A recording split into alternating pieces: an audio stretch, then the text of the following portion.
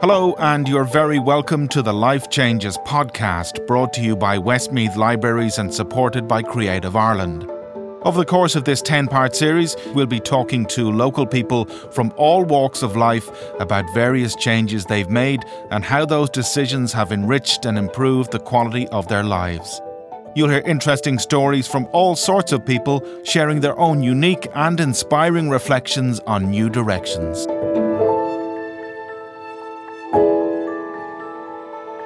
In this episode, Anne-Marie Kelly caught up with renowned artist and author Dolores Keaveney. I would describe myself as a creator. I create. I've created all my life. If I haven't something to create, I think I would be feeling not too good. When I say create, I mean make stuff. I was doing knitting, sewing when I was 12, making my own outfits, things like that.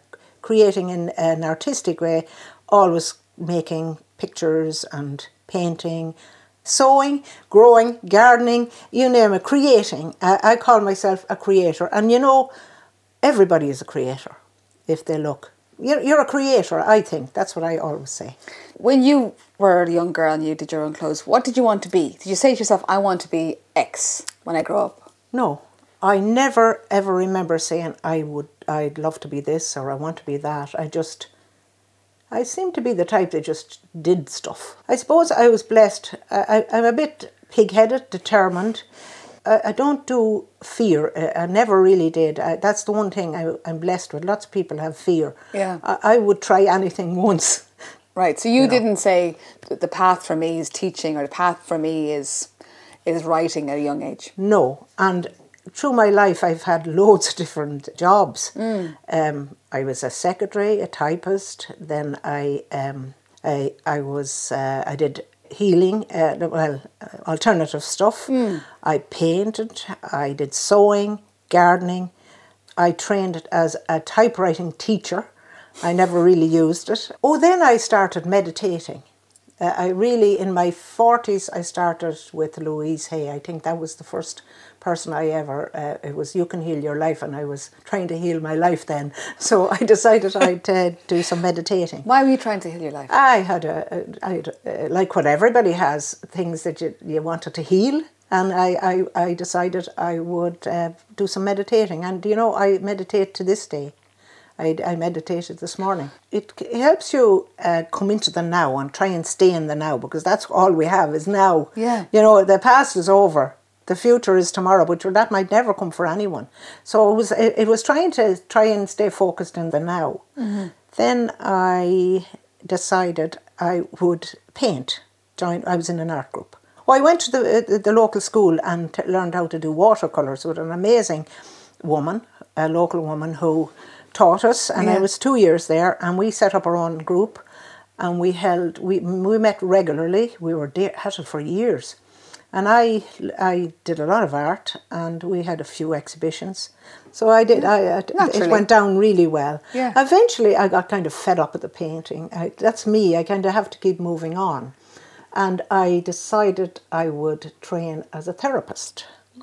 I did lots of things like Indian head massage, Reiki, back massage, shoulder massage, Hopi ear candling, natural facials. I didn't last very long. I lasted a year at the therapies, and then I decided I'd take a break. Did you find because it was confining you? Yes. Right. I didn't like being indoors.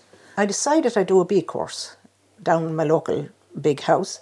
Well, that's it is natural. I mean, this doesn't sound unusual that you'd think, okay, gardening, away from that, watercolours, now bees. Bees. So I had a plan, because I have a beautiful garden every year. It comes up itself. It's a herbaceous garden, and I had plenty of room for a beehive, and I had this mad idea that I'd get a beehive. So, what did your husband think of all this? Oh God! I said, "Will you do the bees?" He'd make a great beekeeper. He has every quality that a beekeeper has. He's quiet, gentle, and he doesn't bother, and he's well able. I'd go over and I'd probably hit the beehive a box if it didn't come out. Sorry. So one night when I was in bed and asleep, and the next thing I dreamt I wrote a poem about a bee. And I woke up, sat up, wrote it on a piece of paper and lay down again and went back to sleep. And when I got up the next morning, the bee poem was there. And I had painted loads of flowers. And if you had said to me 15 years ago, you'll be writing and illustrating books when you're 73, I would have said you would be actually crazy. But that's what happened. I started and I wrote.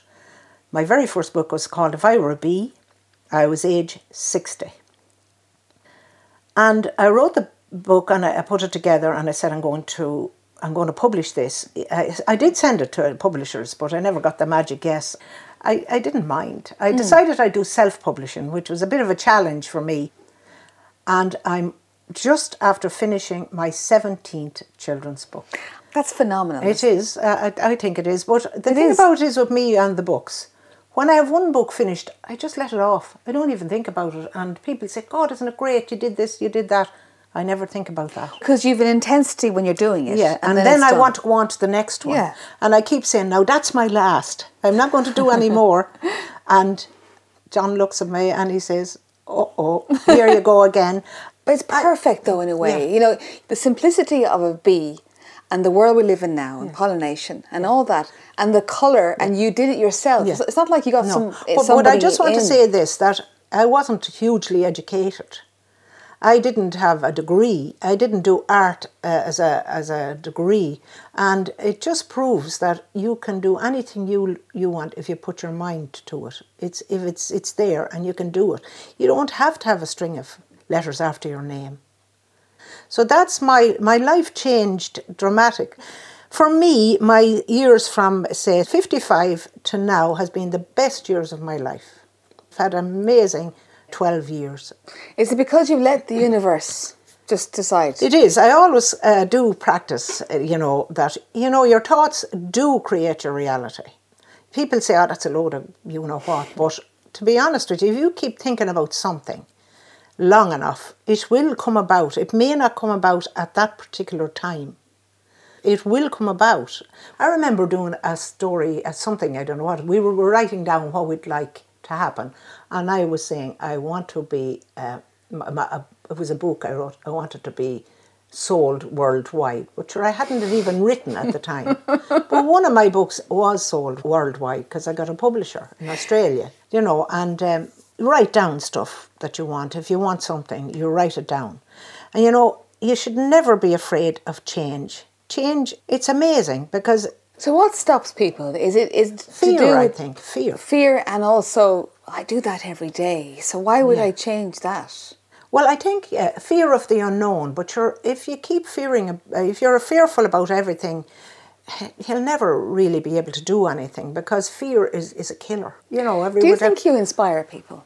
Have you had people who come to you and say, you know what I did, Dolores? I did what you said and I did that. And I definitely have had lots of people. I never think about that, really. I wouldn't go out necessarily but that's great, though. To inspire anyone. But I know, but that changes other people, not just yourself. Yeah, I think sometimes I do. They have said that. I have to be honest, I suppose, and say, like, people knock themselves a lot and they don't think they're great and all that. But yeah, I've had certain people say that. Yeah.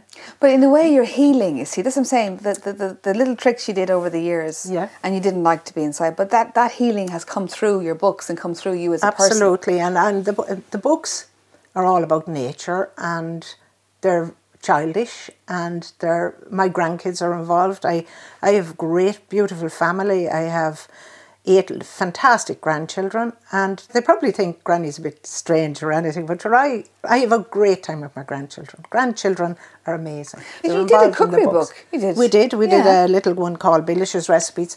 And that would reach, see, that's the great thing about your work too, you're not seeing, is that book is in my house, and my 7-year-old loves it and loves the colours in it. And there's so many 7-year-olds, 5-year-olds all over Ireland or Australia who have your book in their kitchen. That's right. Lovely. That's right. I never think about it. It's a thing I just don't. I never think about that. I never go and think, oh gosh, and they're great.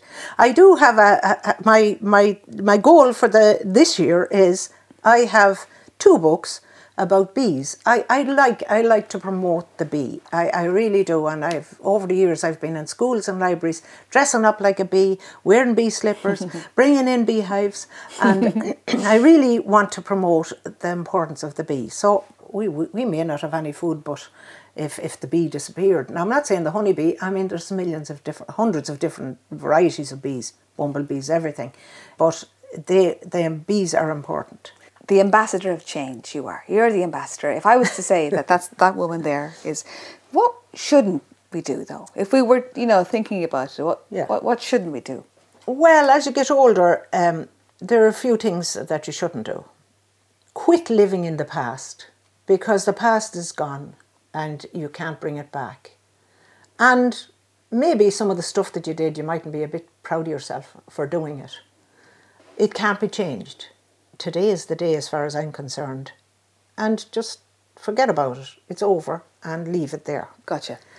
Don't be trying to please people. I would say I was a bit of a people pleaser. I always was trying to help everybody. As you get older, I think you have to appreciate yourself more and look after yourself better.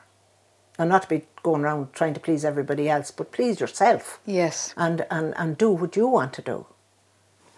This is for women, I suppose men as well. When you get to be 73 like me and you look in the mirror as you pass and you see your flabby arms and your wrinkles and your this and your that and your hair has gone grey and everything, don't worry about it. You have to grow old gracefully. Yeah. And it's only your machine that's gone a bit haywire.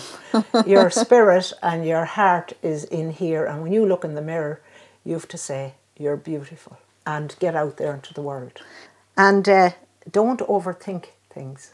Make a decision. How do you stop from thinking though? I mean, I have a brain that won't stop. So how do you stop? You'll have to do the meditation. Right. And you'll have to do the breath work and the thing to try and calm your mind. It is work, because you have to work. You have to do it. You have to work at it. If you don't do it, you'll still overthink. You train your brain. You do, yeah. Are you going to do classes? Will you do a class with me?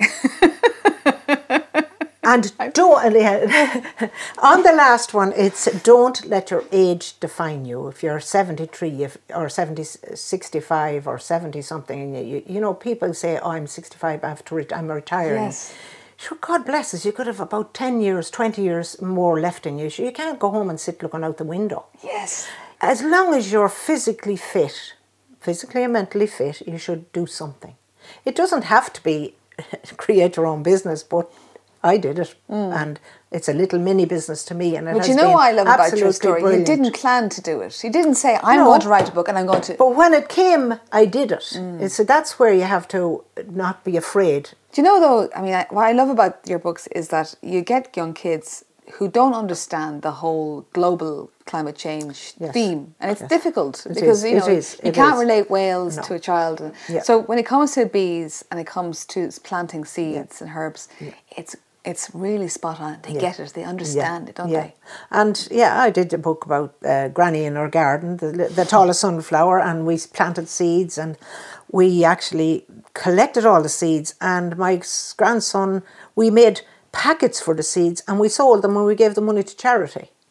There's a whole lot of different projects that we do. Like Huey, the apple tree, was a true story about my grandson eating an apple and a seed fell out. We sowed it in a pot, it grew, and he called it Huey. And we still have it. I still have it in my garden there. It probably will never bear fruit because you have to have something, rootstock or something. But anyway, It was a project at the time. Everything I do is kind of involves grandchildren and stuff like that. And although myself and my husband, we did one book called The Hills Speak History and Mystery, where we climbed 20 hills. He had done a history degree after he retired. And I was saying you should kind of use it. So he was conned into it actually, because he thought he was only doing 3 lines for each hill, but he had to do 3 pages. But I did all, we climbed them all, we photographed them. I painted all the art, did all the art, and I did it myself, and it turned out brilliant. I did a small print run, I think I did 700 copies, and we sold them all. Wow. And they're all local hills that you or anyone else, if you get the book, everything you need to know about the hill is in it and you can climb it. Oh, it sounds great. I'd love a copy of that. I might have one that I could give you. Well, listen, we'll meet again. Yes. Thank you so much. We'll meet Meet again. again, don't know where, don't know how. But I know we'll meet again some sunny day.